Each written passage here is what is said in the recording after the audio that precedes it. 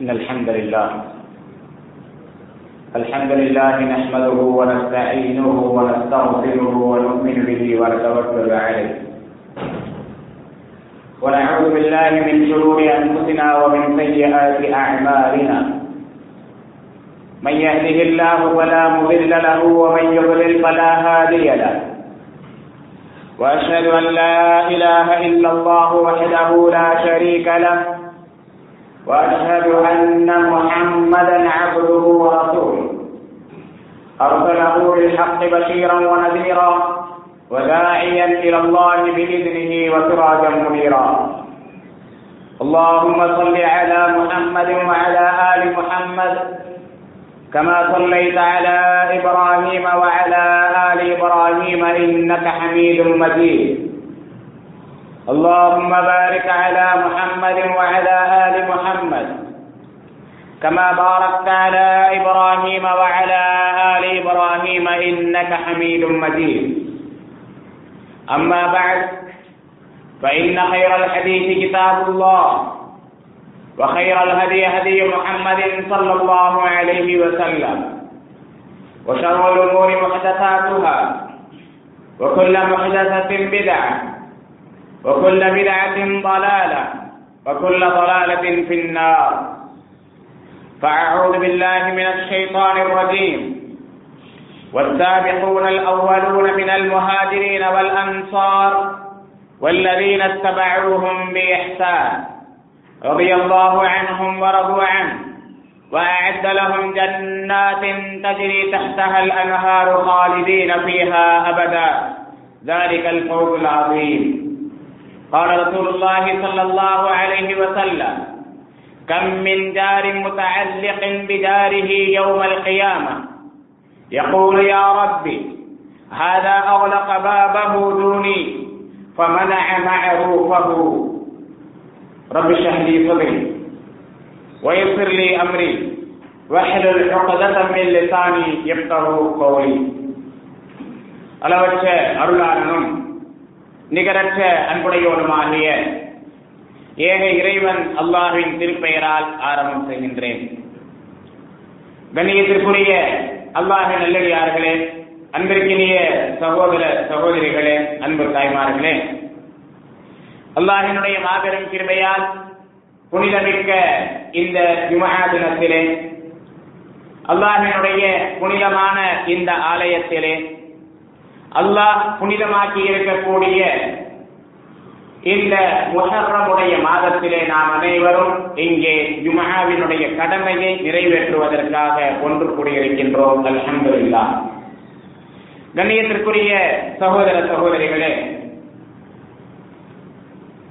குர்ஆனிலே அல்லாஹ் சுப்ஹானஹு வ தஆலா கூறுகின்றார், இன்ன இத்தத்தல் ஷுஹூரி இன்தல்லாஹி 12 ஷஹர். அல்லாஹ்விடத்திலே மாதங்களின் எண்ணிக்கை என்பது 12 மாதங்கள் ஆகும். மின்ஹா அர்பஅத்துன் ஹுரும். அந்த மாதங்களில் 4 மாதங்கள் கண்ணியமிக்க மாதங்களாக, புனிதமிக்க மாதங்களாக இருக்கின்றன என்று அல்லாஹ் சுப்ஹானஹு வ தஆலா குர்ஆனிலே குறிப்பிடுகின்றார். அப்படிப்பட்ட கண்ணியமிக்க மாதங்களில் ஒரு மாதம்தான் இந்த முஹர்ரமுடைய மாதம். முஹர்ரம் மாதம் என்று வந்தாலே இஸ்லாமிய ஆண்டினுடைய துவக்க மாதமாக அது இருக்கின்றது, முதல் மாதமாக இருக்கின்றது. ஆக இஸ்லாமிய வரலாற்றிலே ஒரு மிகப்பெரிய நிகழ்வை நமக்கு இந்த மாதம் நினைவுபடுத்துகின்றது. இஸ்லாமிய ஆண்டு ஹிஜ்ரி ஆண்டு என்று அறியப்படுகின்றது. ஹிஜ்ரி ஆண்டு என்றால் என்ன? நபிகள் நாயகம் ஸல்லல்லாஹு அலைஹி வஸல்லம் அவர்கள் மக்காவிலிருந்து மதீனாவிற்கு ஹிஜ்ரத் செய்த சம்பவத்தை வைத்துத்தான் ஹிஜ்ரி ஆண்டு என்று இருக்கின்றது. ஹிஜ்ரி ஆண்டு என்று எப்பொழுதிருந்து கணக்கிடப்பட்டது? அல்லாஹ்வின் தூதர் ஸல்லல்லாஹு அலைஹி வஸல்லம் அவர்கள் உயிரோடு இருக்கும் பொழுதே இந்த ஹிஜ்ரி ஆண்டு கணக்கிடப்பட்டதா என்று சொன்னால் இல்லை. நபிகள் நாயகம் ஸல்லல்லாஹு அலைஹி வஸல்லம் அவர்களுடைய மரணத்திற்கு பிறகு அபூபக்கர் ரலியல்லாஹு அன்ஹு அவர்களுடைய ஆட்சி காலம், அதற்கடுத்து உமர் ரலியல்லாஹு அன்ஹு அவர்களுடைய ஆட்சி காலம். உமர் ரலியல்லாஹு அன்ஹு அவர்களுடைய ஆட்சி காலத்திலே இஸ்லாமியர்களுக்கு என்று ஒரு வருடம் கணக்கிடப்பட வேண்டும். மாதங்கள் இருக்கின்றது, முஹர்ரம் சஃபர் என்று இருக்கின்றது. ஆனால் எப்படி கிபி கிமு என்று அறியப்படுகின்றதோ அது போன்று இஸ்லாமிய ஆண்டு என்று ஒன்று இருக்க வேண்டும் என்று சஹாபாக்கள் ஆலோசனை செய்கின்றார்கள் அமீருல் முஃமினீன் உமர் இப்னு கத்தாப் ரலியல்லாஹு அன்ஹு அவர்களிடத்திலே. ஏனென்றால் ஏறத்தாழ பாதி உலகம் இஸ்லாம் பரவிவிட்டது. இஸ்லாமிய சாம்ராஜ்யம் அல்ஹம்துலில்லாஹ் விரிந்து கொண்டே சென்று கொண்டிருந்தது. ஆகவே இதனுடைய அவசியம் முஸ்லிம்களுக்கு அன்றைய காலத்திலே ஏற்பட்டது. உமர் ரலியல்லாஹு அன்ஹு அவர்களிடத்திலே இதனுடைய தேவையை சொன்ன பிறகு உமர் ரலியல்லாஹு அன்ஹு அவர்கள் பெரும் பெரும் சஹாபாக்களை அமர வைத்து ஆலோசனை செய்கின்றார்கள். அப்படி ஆலோசனை செய்யும் பொழுது பல்வேறு விதமான ஆலோசனைகள் அங்கே வருகின்றன. எப்படிப்பட்ட ஆலோசனைகள் வருகின்றன? அல்லாஹ்வின் தூதர் ஸல்லல்லாஹு அலைஹி வஸல்லம் அவர்கள் எந்த ஆண்டு பிறந்தார்களோ, ஆமுல் ஃபீல், அப்ரஹாவினுடைய படை கொல்லப்பட்ட அபாபில் என்ற பறவையை கொண்டு அல்லாஹ் அழித்தானே, அந்த ஆண்டுதான் ஆமுல் ஃபீல் என்று அறியப்படுகின்றது, யானையின் வருடம். ஆக அந்த வருடத்திலிருந்து இஸ்லாமிய ஆண்டை துவங்கலாம் என்று சில சஹாபாக்கள் கூறுகின்றார்கள். சில சஹாபாக்கள் அல்லாஹ்வின் தூதர் ஸல்லல்லாஹு அலைஹி வஸல்லம் அவர்களுக்கு அவர்களுடைய 40வது வயதிலே நபித்துவம் கிடைத்தது. 40 வயது பூர்த்தியான பிறகு நபித்துவம் கிடைத்தது. ஆகவே நபி ஸல்லல்லாஹு அலைஹி வஸல்லம் அவர்களுக்கு எப்பொழுது நபித்துவம் கிடைத்ததோ அந்த வருடத்திலிருந்து இஸ்லாமிய ஆண்டை நாம் கணக்கிடலாம். சில சஹாபாக்கள் கூறுகின்றார்கள், இல்லை, இஸ்லாமிய வரலாற்றிலே ஒரு மிகப்பெரிய திருப்புமுனையை ஏற்படுத்தியது ஹிஜ்ரத் என்ற சம்பவம் தான். ஆகவே நபிகள் நாயகம் ஸல்லல்லாஹு அலைஹி வஸல்லம் அவர்கள் எந்த வருடம் ஹிஜ்ரத் செய்தார்களோ அந்த வருடத்திலிருந்து நாம் இஸ்லாமிய ஆண்டை துவங்கலாம் என்று கூறுகின்றார்கள். பெரும்பாலான சஹாபாக்கள் இந்த கருத்தை தெரிவிக்கின்றார்கள். இறுதியாக உமர் ரலியல்லாஹு அன்ஹு அவர்கள் அறிவிக்கின்றார்கள், அல்லாஹ்வின் தூதர் ஸல்லல்லாஹு அலைஹி வஸல்லம் அவர்கள் எந்த வருடத்திலே ஹிஜ்ரத் செய்தார்களோ அந்த வருடத்திலிருந்து இஸ்லாமிய ஆண்டு துவங்கும். அப்படி அல்லாஹ்வின் தூதர் ஸல்லல்லாஹு அலைஹி வஸல்லம் அவர்களும் சஹாபாக்களும் ஹிஜ்ரத் செய்து 1339 ஆண்டுகள் முடிந்து 1439 ஆண்டுகள் முடிந்து 1440வது வருடம் அல்ஹம்துலில்லாஹ் துவங்கி இருக்கின்றது. ஹிஜ்ரத் என்று சொன்னால் என்ன? ஏதோ இஸ்லாமிய வரலாற்றிலே நிகழ்ந்த ஒரு சம்பவம் என்று நாம் அதனை எடுத்துவிடக் கூடாது. மாறாக இந்த ஹிஜ்ரத் நமக்கு பல்வேறு படிப்பினைகளை தருகின்றன. ஹிஜ்ரத்தின் மூலமாக இன்று நமக்கு அல்லாஹ் சுப்ஹானஹு வ தஆலா பல்வேறு படிப்பினைகளை கொடுக்கின்றான் என்பதை நாம் விளங்கிக் கொள்ள வேண்டும். ஹிஜ்ரத் என்று சொன்னால் என்ன? ஹிஜ்ரத் என்ற அரபி வார்த்தைக்கு நேரடியான அர்த்தம் விட்டுவிடுதல், துரத்தல், ஒரு இடத்திலிருந்து இன்னொரு இடத்திற்கு புலம்பெறுதல். இதற்கு தான் ஹிஜ்ரத் என்று சொல்லப்படும். அல்லாஹ்வின் தூதர் ஸல்லல்லாஹு அலைஹி வஸல்லம் அவர்கள் கூறுகின்றார்கள், இன்னமல் அஅமாலு பின்னிய்யாத், நிச்சயமாக செயல்கள் அனைத்தும் எண்ணத்தினுடைய அடிப்படையிலேயே இருக்கின்றது. வ இன்னமா லிகுல்லி இம்ரிஇன் மா நவா, ஒவ்வொரு மனிதனுக்கும் அவன் என்ன நினைக்கின்றானோ, எந்த எண்ணத்திலே செயல்படுகின்றானோ அதற்குண்டான கூலிதான் அவனுக்கு கொடுக்கப்படும்.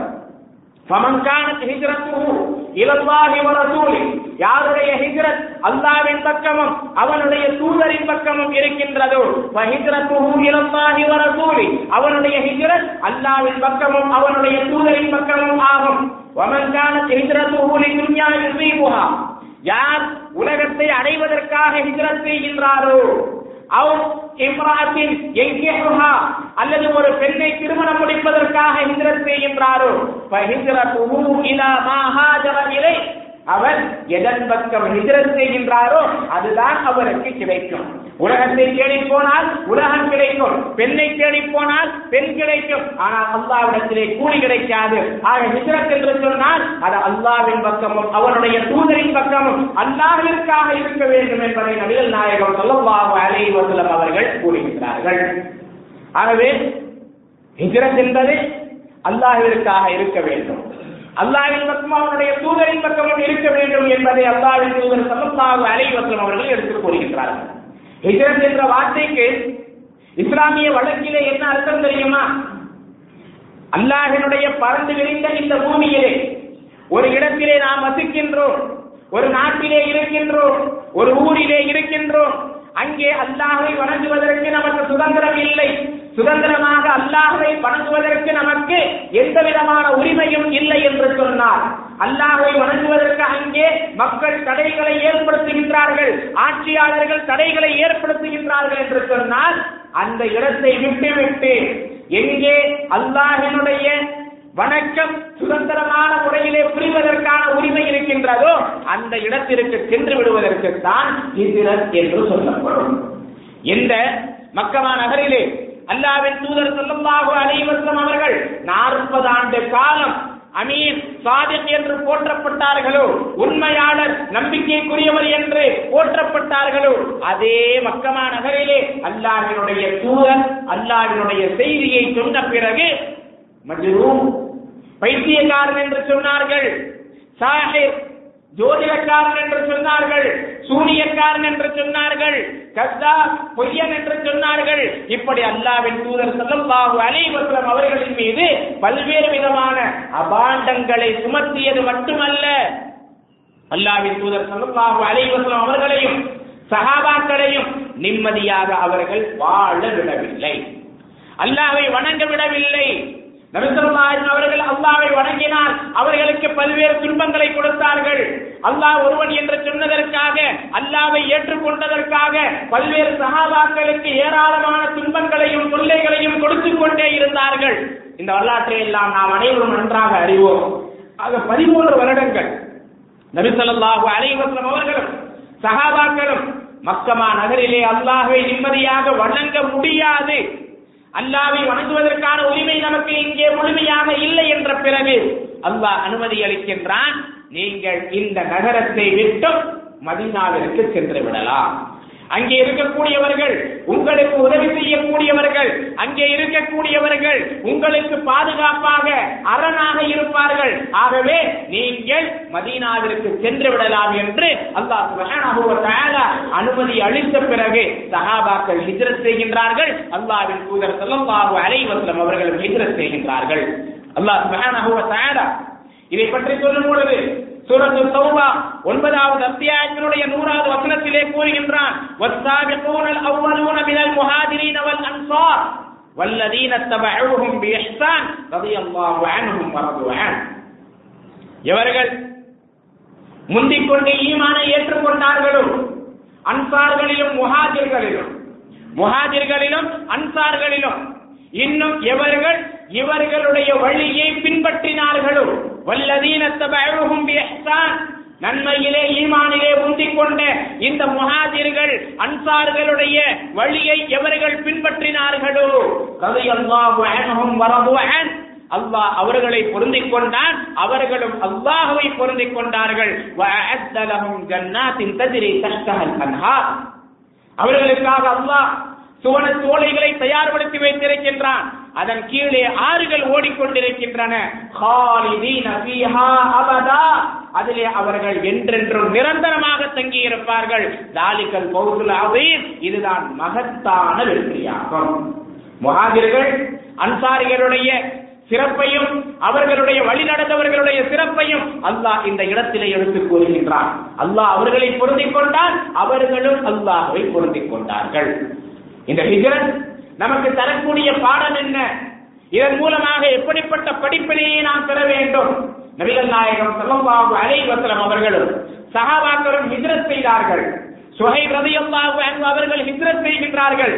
மக்காவிலிருந்து தன்னுடைய செல்வத்தை எல்லாம் எடுத்துக்கொண்டு, சம்பாதித்து வைத்திருந்த பொருட்களை எல்லாம் எடுத்துக்கொண்டு அவர்கள் மக்காவிலிருந்து ஹிஜ்ரத் செய்யும் பொழுது எதிரிலே மக்கத்து காபிர்கள் இறைமறுப்பாளர்கள் வருகின்றார்கள். சுஹைபே எங்கே செல்கின்றீர்கள் என்று கேட்கின்றார்கள். சுஹைப் ரலியல்லாஹு அன்ஹு அவர்கள், நான் இந்த பூமியிலே நீங்கள் என்னை நிம்மதியாக அல்லாஹ்வை வணங்க விடாததன் காரணமாக இந்த ஊரை விட்டே நான் வெளியே செல்லுகின்றேன் என்று சொன்னதும் அவர்கள் கூறுகின்றார்கள், நீங்கள் இந்த ஊரை விட்டு செல்வதிலே எங்களுக்கு எந்த விதமான ஆட்சேபனையும் இல்லை. இந்த ஊருக்கு நீங்கள் எப்படி வந்தீர்கள்? வெறும் கையோடு வந்தீர்கள். எங்களுடைய ஊரிற்கு வந்துதான் நீங்கள் இந்த பொருளாதாரத்தை எல்லாம் சம்பாதித்தீர்கள், ஆகவே நீங்கள் இந்த ஊரை விட்டு செல்ல வேண்டும் என்று சொன்னால் உங்களுடைய இந்த செல்வத்தை பொருளாதாரத்தை எல்லாம் இங்கேயே கொடுத்து விட்டு செல்ல வேண்டும் என்று சொல்லுகின்றார்கள். பொருளாதாரத்தின் மீது மோகம் இருந்திருந்தால், பொருளாதாரம் தான் நம்முடைய வாழ்க்கையின் அடிப்படை என்று அவர்கள் நினைத்திருந்தால், பொருளாதாரத்தை மட்டுமே தங்களுடைய நம்பிக்கைக்கு உரியதாக அவர்கள் ஆக்கியிருந்தால், என்னால் பொருளாதாரத்தை கொடுத்து விட்டு செல்ல முடியாது, வேண்டுமானால் நான் இங்கேயே இருந்து விடுகின்றேன் என்று சொல்லி இருப்பார்கள். ஆனால் நான் அல்லாஹ்வை சுதந்திரமாக வணங்குவதற்கு, இந்த பூமியை விட்டு செல்வதற்கு இந்த பொருளாதாரம் தான் தடை என்று சொன்னால், இதோ என்னுடைய பொருளாதாரம் முழுவதையும் கொடுத்து விடுகின்றேன், நீங்கள் இதனை வைத்துக் கொள்ளுங்கள், என்னை விட்டு விடுங்கள் என்று வெறும் கையோடு சொலைவுகளை சினான் ரலியல்லாஹு அன்ஹு அவர்கள் வெளியேறி செல்லுகின்றார்கள். உம்முல் முஃமினீன் உம்மு சல்மா ரலியல்லாஹு அன்ஹா அவர்கள் வெளியேறி செல்லும் பொழுது அவர்களிடத்திலும் சொல்லுகின்றார்கள், உங்களுடைய குழந்தைகள், உங்களுடைய குடும்பத்தினர் எல்லாம் இங்கேயே நீங்கள் விட்டுவிட்டு செல்ல வேண்டும், என்னுடைய குடும்பம் தான் உங்களுக்கு தடையாக இருக்கின்றது என்றால் என்னுடைய குடும்பத்தை விட்டுவிட்டு நான் செல்லுகின்றேன் என்று தன்னந்தனியாக செல்லுகின்றார்கள். இப்படி ஏராளமான சஹாபாக்கள் அல்லாஹ்விற்காக தியாகத்தை செய்து மக்காவிலிருந்து மதீனாவிற்கு ஹிஜ்ரத் செய்தார்கள். ஆக இஸ்லாம் இந்த ஹிஜ்ரத்தின் மூலமாக நமக்கு கொடுக்கக்கூடிய முதல் படிப்பினை என்ன தெரியுமா? தியாகம். அல்லாஹ்விற்காக தியாகம் செய்ய வேண்டும். எதை நாம் அல்லாஹ்விற்காக தியாகம் செய்திருக்கின்றோம்? குர்பானி கொடுக்கின்றோம், பக்ரீத் வந்துவிட்டால், ஈது அல்ஹா வந்துவிட்டால் குர்பானி கொடுக்கின்றோம். இது மட்டும்தான் நம்முடைய தியாகமாக இருக்கின்றது. இந்த அறுத்து பலியிடுவது மட்டும்தான் நம்முடைய தியாகமாக இருக்கின்றது. அல்லாஹ்விற்காக வேறு எதனை நாம் தியாகம் செய்திருக்கின்றோம் என்பதை யோசித்து பார்க்க வேண்டும். நம்முடைய நேரத்தை தியாகம் செய்திருக்கின்றோமா? நம்முடைய பொருளாதாரத்தை தியாகம் செய்திருக்கின்றோமா? நம்முடைய உடல் உழைப்பை தியாகம் செய்திருக்கின்றோமா? அல்லாஹ்விற்காக எதனை நாம் தியாகம் செய்திருக்கின்றோம்? ஏதேனும் செய்தாலும் கூட அதிலே நமக்கு என்ன பலன் கிடைக்கும், அதில் நமக்கு என்ன பெனிஃபிட் இருக்கின்றது என்பதைத்தான் முதலிலே யோசிப்போம் சகோதர சகோதரிகளே. ஆகவே இந்த ஹிஜ்ரத் நமக்கு தரக்கூடிய முதல் படிப்பினை என்ன தெரியுமா? தியாகம். அல்லாஹ்விற்காக எதையும் தியாகம் செய்வதற்கு நாம் தயாராக இருக்க வேண்டும். அது அல்லாஹ்விற்காக மட்டுமே இருக்க வேண்டும். வேறு யாருக்காகவும் நம்முடைய சுயநலனுக்காக இருக்கக்கூடாது, பிறருடைய நலனுக்காகவும் இருக்கக்கூடாது, பிறர் பாராட்ட வேண்டும் என்பதற்காக இருக்கக்கூடாது, அல்லாஹ்விற்காக மட்டுமே இருக்க வேண்டும். இரண்டாவதாக இந்த ஹிஜ்ரத் நமக்கு தரக்கூடிய ஒரு மிகப்பெரிய படிப்பினை என்ன தெரியுமா? அல்லாஹ் நம்மை சோதிக்கின்றான், அந்த சோதனையிலே வெற்றி பெற வேண்டும். நபிகள் நாயகம் ஸல்லல்லாஹு அலைஹி வஸல்லம் அவர்கள் ஹிஜ்ரத் செய்கின்றார்கள். மற்ற சஹாபாக்கள் எல்லாம் ஹிஜ்ரத் செய்யும் பொழுது நேரடியாக இறைமறுப்பாளர்கள் பார்க்கின்றார்கள், சிலரை துன்புறுத்துகின்றார்கள், சிலரை அப்படியே விட்டு விடுகின்றார்கள். ஆனால் நபிகள் நாயகம் ஸல்லல்லாஹு அலைஹி வஸல்லம் அவர்களுடைய ஹிஜ்ரத்தில் மட்டும் மிகப்பெரிய தடையாக விளங்கினார்கள். எப்படிப்பட்ட தடையாக இருந்தார்கள்? அல்லாஹ்வின் தூதர் ஸல்லல்லாஹு அலைஹி வஸல்லம் அவர்களை கொலை செய்ய வேண்டும் என்பதற்காக மக்காவில் இருக்கக்கூடிய ஒவ்வொரு குலத்தைச் சேர்ந்த இளைஞர்களையும் இரவோடு இரவாக அல்லாஹ்வின் தூதர் ஸல்லல்லாஹு அலைஹி வஸல்லம் அவருடைய வீட்டிற்கு முன்னால் நிறுத்துகின்றார்கள். நபி ஸல்லல்லாஹு அலைஹி வஸல்லம் அவர்கள் வெளியே வரும் பொழுது, நபி ஸல்லல்லாஹு அலைஹி வஸல்லம் அவர்கள் அதிகாலையிலே ஃபஜ்ருடைய நேரத்திலே வீட்டை விட்டு வெளியே வரும் பொழுது ஒரே அடியாக அனைவரும் சேர்ந்து தாக்க வேண்டும், அவர்களை கொலை செய்ய வேண்டும் என்பதுதான் அவர்களுடைய திட்டம். அவர்கள் சதி செய்தார்கள், சூழ்ச்சி செய்தார்கள். சூழ்ச்சி செய்பவர்களில் எல்லாம் அல்லாஹ் மிக சிறந்தவன். ஆகவே அவர்களுடைய சூழ்ச்சியில் இருந்தும் அல்லாஹ் காப்பாற்றுகின்றான். நபி ஸல்லல்லாஹு அலைஹி வஸல்லம் அவர்கள் மண்ணை தூவிவிட்டு அங்கிருந்து வெளியேறி விடுகின்றார்கள். அதற்கு அடுத்து 3 நாட்கள் வரை சௌர் என்ற குகையிலே அல்லாஹ்வின் தூதர் ஸல்லல்லாஹு அலைஹி வஸல்லம் அவர்களும் அவர்களோடு அபூபக்கர் ரலியல்லாஹு அன்ஹு அவர்களும் அந்த குகையிலே தங்குகின்றார்கள், ஒளிந்திருக்கின்றார்கள். உம்ராவிற்கு சென்றவர்கள், ஹஜ்ஜிற்கு சென்றவர்கள் சௌர் மலையை பார்த்திருக்கலாம். சௌர் மலை என்பது ஏறத்தாழ வள்ளிக்கையாக இருக்கக்கூடிய ஒரு மலை, மிகப்பெரிய மலை. அந்த மலையின் மீது ஒரு சிறிய குகை. அந்த குகையிலே அல்லாஹ்வின் தூதர் ஸல்லல்லாஹு அலைஹி வஸல்லம் அவர்களும் அபூபக்கர் ரலியல்லாஹு அன்ஹு அவர்களும் 3 நாட்கள் வரை தங்குகின்றார்கள். அதற்கடுத்து 3 நாட்கள் கழித்து தேடுதல் வேட்டை குறைந்த பிறகு நபி ஸல்லல்லாஹு அலைஹி வஸல்லம் அவர்களும் அபூபக்கர் ரலியல்லாஹு அன்ஹு அவர்களும் மதீனாவை நோக்கி புறப்படுகின்றார்கள். அப்படி சேர்வதற்கு ஏறத்தாழ 12 நாட்கள் பயணம் செய்கின்றார்கள். இங்கே 3 நாட்கள், 12 நாட்கள் பயணம், ஆக 15 நாட்கள் அல்லாஹ்வின் தூதர் ஸல்லல்லாஹு அலைஹி வஸல்லம் அவர்கள் மதீனாவை சென்று அடைவதற்கு ஆகிவிட்டது. அல்லாஹ் நாடியிருந்தால் ஒரு நிமிடத்திலே நபி ஸல்லல்லாஹு அலைஹி அவர்களை மக்காவிலிருந்து மதீனாவிற்கு கொண்டு போய் சேர்த்திருக்கலாம். ஏன் தெரியுமா? இதற்கு முன்னால் மிஅராஜ் பயணத்தை அல்லாஹ் செய்ய வைக்கின்றான். 7 வானங்களுக்கும் பைத்துல் முகத்தஸிற்கும் நபிகள் நாயகம் ஸல்லல்லாஹு அலைஹி வஸல்லம் அவர்கள் சென்று வருகின்றார்கள். 7 வானத்திலும் பல்வேறு காட்சிகளை காணுகின்றார்கள். 7 வானங்களுக்கு செல்வதற்கு முன்னால் பைத்துல் முகத்தஸிற்கு சென்று அங்கே நபிமார்களுக்கெல்லாம் தொழுகை நடத்துகின்றார்கள். இந்த அனைத்தும் இரவினுடைய சில மணி துளிகளிலே, சில நிமிடங்களிலே நடந்து முடித்து விடுகின்றது. இதே போன்ற அல்லாஹ் நாடியிருந்தால் மக்காவிலிருந்து மதீனாவிற்கு நபி ஸல்லல்லாஹு அலைஹி வஸல்லம் அவர்களை ஒரு செகண்டிலே இடம்பெயர் செய்திருக்கலாம். ஆனால் அல்லாஹ் அப்படி செய்யவில்லை. ஏன் தெரியுமா? அல்லாஹ் பார்க்கின்றான், என்னுடைய அடியான் எனக்காக எதை செய்கின்றான், என்னுடைய அடியான் எனக்காக எப்படி உழைக்கின்றான், என்னுடைய அடியான் என்னுடைய பாதையிலே எப்படி கஷ்டப்படுகின்றான், எனக்காக அவன் என்ன தியாகத்தை செய்கின்றான், என்ன முயற்சியை மேற்கொள்கின்றான் என்பதை அல்லாஹ் சோதிக்கின்றான். நபிகள் நாயகம் ஸல்லல்லாஹு அலைஹி வஸல்லம் அவர்களும் அபூபக்கர் சித்தீக் ரலியல்லாஹு அன்ஹு அவர்களும் இந்த சோதனையிலே வெற்றி அடைந்தார்கள். ஏறத்தாழ 15 நாட்கள் மதீனாவிற்கு சென்று அடைவதற்கு ஆகின்றது. இதே போன்றுதான் அல்லாஹ் நம்மையும் சோதிக்கின்றான். சில நேரங்களிலே நமக்கு கஷ்டங்கள் வரும் பொழுது, சோதனைகள் வரும் பொழுது நாம் நினைக்கலாம், அல்லாஹ் எனக்கு எதற்காக இப்படிப்பட்ட கஷ்டத்தை கொடுக்க வேண்டும், அவன் நன்றாகத்தானே இருக்கின்றான், என்னுடைய சகோதரன் நன்றாக இருக்கின்றான், என்னுடைய அண்டை வீட்டான் நன்றாக இருக்கின்றான், என்னோடு படித்தவர்கள் நன்றாக இருக்கின்றார்கள், அவர்களுக்கெல்லாம் வராத கஷ்டம், அவர்களுக்கெல்லாம் வராத சோதனை எனக்கு எதற்காக அல்லாஹ் கொடுக்க வேண்டும் என்று நாம் நினைக்கலாம். அப்படி அல்ல. சோதனைகளை கொடுத்து அல்லாஹ் நம்மை சோதிக்கின்றான். நாம் எந்த அளவிற்கு அதிலே உறுதியாக இருக்கின்றோம், பொறுமையாக இருக்கின்றோம், அந்த சோதனையிலிருந்து விலகிய பிறகு அல்லாஹ்விற்கு எந்த அளவிற்கு நன்றி செலுத்துகின்றோம் என்பதை அல்லாஹ் நம்மிடத்திலே பார்க்கின்றான். சகோதர சகோதரிகளே, ஆகவே அல்லாஹ்விற்காக நாம் என்ன செய்கின்றோம், எந்த அளவிற்கு முயற்சி செய்கின்றோம் என்பதை அல்லாஹ் நம்மிடத்திலே எதிர்பார்க்கின்றான் என்பதை விளங்கிக் கொள்ள வேண்டும். அல்லாஹ்வின் தூதரிடத்திலேயே அல்லாஹ் இதனை எதிர்பார்த்தான் என்று சொன்னால், அல்லாஹ்வின் தூதரே இதை செய்ய வேண்டும் என்றால் நாடினான் என்று சொன்னால், நாம் எல்லாம் நம்முடைய வாழ்க்கையிலே அல்லாஹ்விற்காக எப்படி எல்லாம் உழைக்க வேண்டும் என்பதை யோசித்து பார்க்க வேண்டும். ஆக இதில் தரக்கூடிய இன்னொரு படிப்பினை என்ன? அல்லாஹ்விற்காக நாம் என்ன செய்கின்றோம், எப்படி செய்கின்றோம் என்பதை அல்லாஹ் நம்மிடத்திலே பார்க்கின்றான். மூன்றாவதாக இந்த ஹிஜ்ரத் தரக்கூடிய படிப்பினை என்ன தெரியுமா?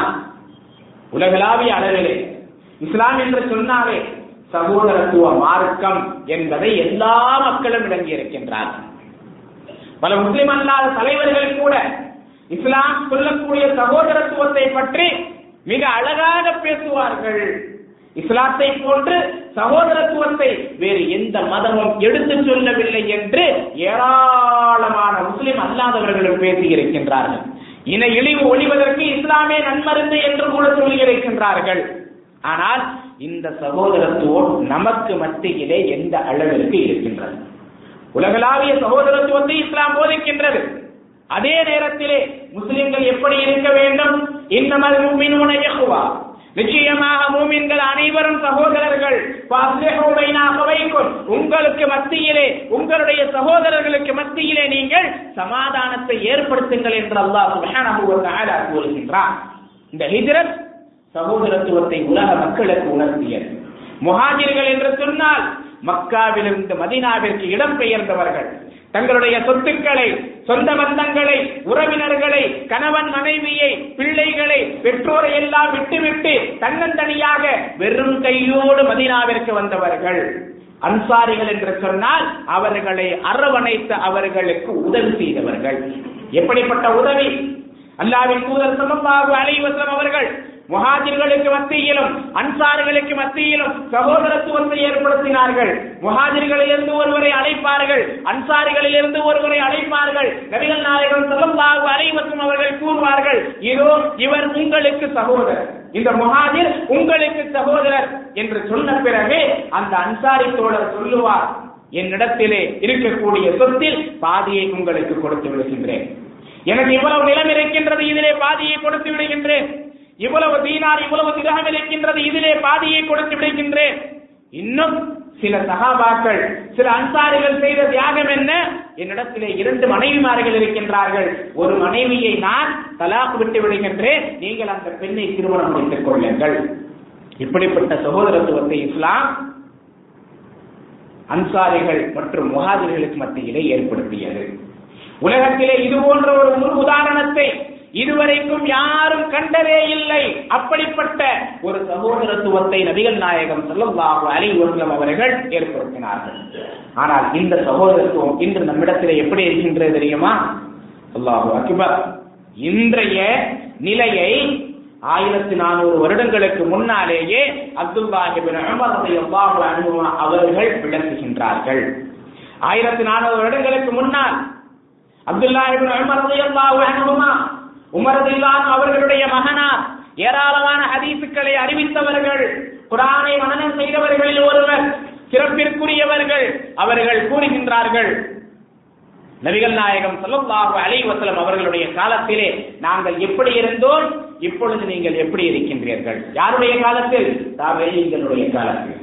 சஹாபாக்களுக்கு அடுத்த தலைமுறை வந்தது, அவர்களிடத்திலே எடுத்து சொல்லுகின்றார்கள், கத அத்தா அலைனா ஸமானுன், எங்களுக்கு ஒரு காலம் வந்தது, வமா அஹதுன் அஹqqu பிதீனாரிஹி வதிர்ஹமிஹி மின் அஹீஹில் முஸ்லிம், யாரும் அவருடைய தீனாருக்கோ, அவருடைய திர்ஹமுக்கோ, அவருடைய காசிற்கோ, பணத்திற்கோ அவருடைய முஸ்லிம் சகோதரரை விட அதிக உறுதியுடையவராக இருக்க மாட்டார். ஒரு முஸ்லிம் சகோதரர், நான் இருக்கின்றேன், என்னிடத்திலே காசு பணம் இருக்கின்றது என்று சொன்னால் என்னுடைய அந்த காசு பணத்திற்கு என்னுடைய முஸ்லிம் சகோதரன் தான் அதிக உரிமை பெற்றவனாக இருப்பான்.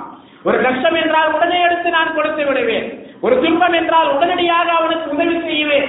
அவன் என்னிடத்திலே கேட்க வேண்டும் என்ற அவசியமில்லை, அவன் வந்தாலே எனக்கு அவனுடைய நிலை தெரியும். இப்படிப்பட்ட ஒரு சூழல் இருந்தது என்பதை விளக்குகின்றார்கள்.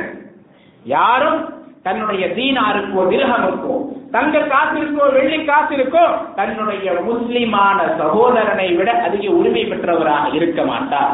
அவருடைய முஸ்லிமான சகோதரன் தான் அதிக உரிமை பெற்றவராக இருப்பார். சும்மல் ஆன், பிறகு இப்பொழுது என்ன நிலை தெரியுமா? அப்பொழுதே சொல்லுகின்றார்கள், இப்பொழுது என்ன நிலை? அத்தீனார் வத்திர்ஹம் அஹப்பு இலா அஹதினா மின் அஹீஹில் முஸ்லிம், நம்மில் ஒருவருடைய முஸ்லிம் சகோதரனை விட அவருடைய தீனாரும் திர்ஹமும் காசும் பணமும் தான் அவருக்கு மிகவும் விருப்பத்திற்குரியதாக இருக்கின்றது, அவருக்கு அதிக நேசத்திற்குரியதாக இருக்கின்றது.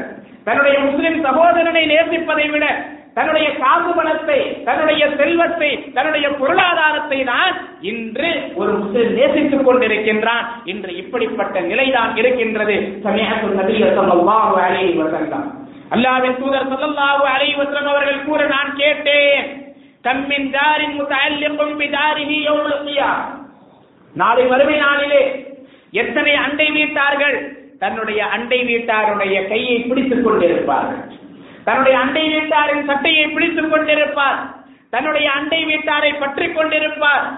பற்றிக் கொண்டு அவர் சொல்லுவார், யகூலு யா ரப்பி, எனது இறைவா, ஹாதா அக்லக பாபஹு தூனி ஃபமனஹ மஅரூஃபஹு, யா அல்லாஹ், இதோ இவன் என்னுடைய அண்டை வீட்டான், எனக்கு ஒரு கஷ்டம் என்று வரும் பொழுது இவனுடைய கதவை தாளித்துக் கொண்டான், இவனுடைய கதவை மூடிக்கொண்டான், எனக்கு எந்த விதமான உதவியையும் செய்யவில்லை, எனக்கு கிடைக்க வேண்டிய நன்மைகளை, எனக்கு கிடைக்க வேண்டிய உதவிகளை இவன் தடுத்து விட்டான் என்று நாளை மறுமை நாளிலே முறையிடுவான் என்று நபிகள் நாயகம் ஸல்லல்லாஹு அலைஹி வஸல்லம் அவர்கள் கூறுவதாக அப்துல்லாஹ் இப்னு உமர் ரலியல்லாஹு அன்ஹுமா அவர்கள் கூறுகின்றார்கள்.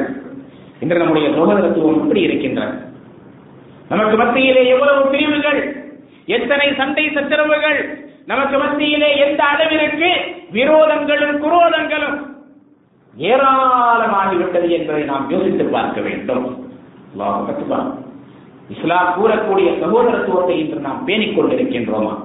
ஹிஜ்ரி ஆண்டு என்பது நமக்கு இதனை தான் விளக்குகின்றது. சகோதரர்களே, நமக்கு மத்தியிலே எப்படிப்பட்ட சகோதரத்துவத்தை நாம் ஏற்படுத்த வேண்டும்?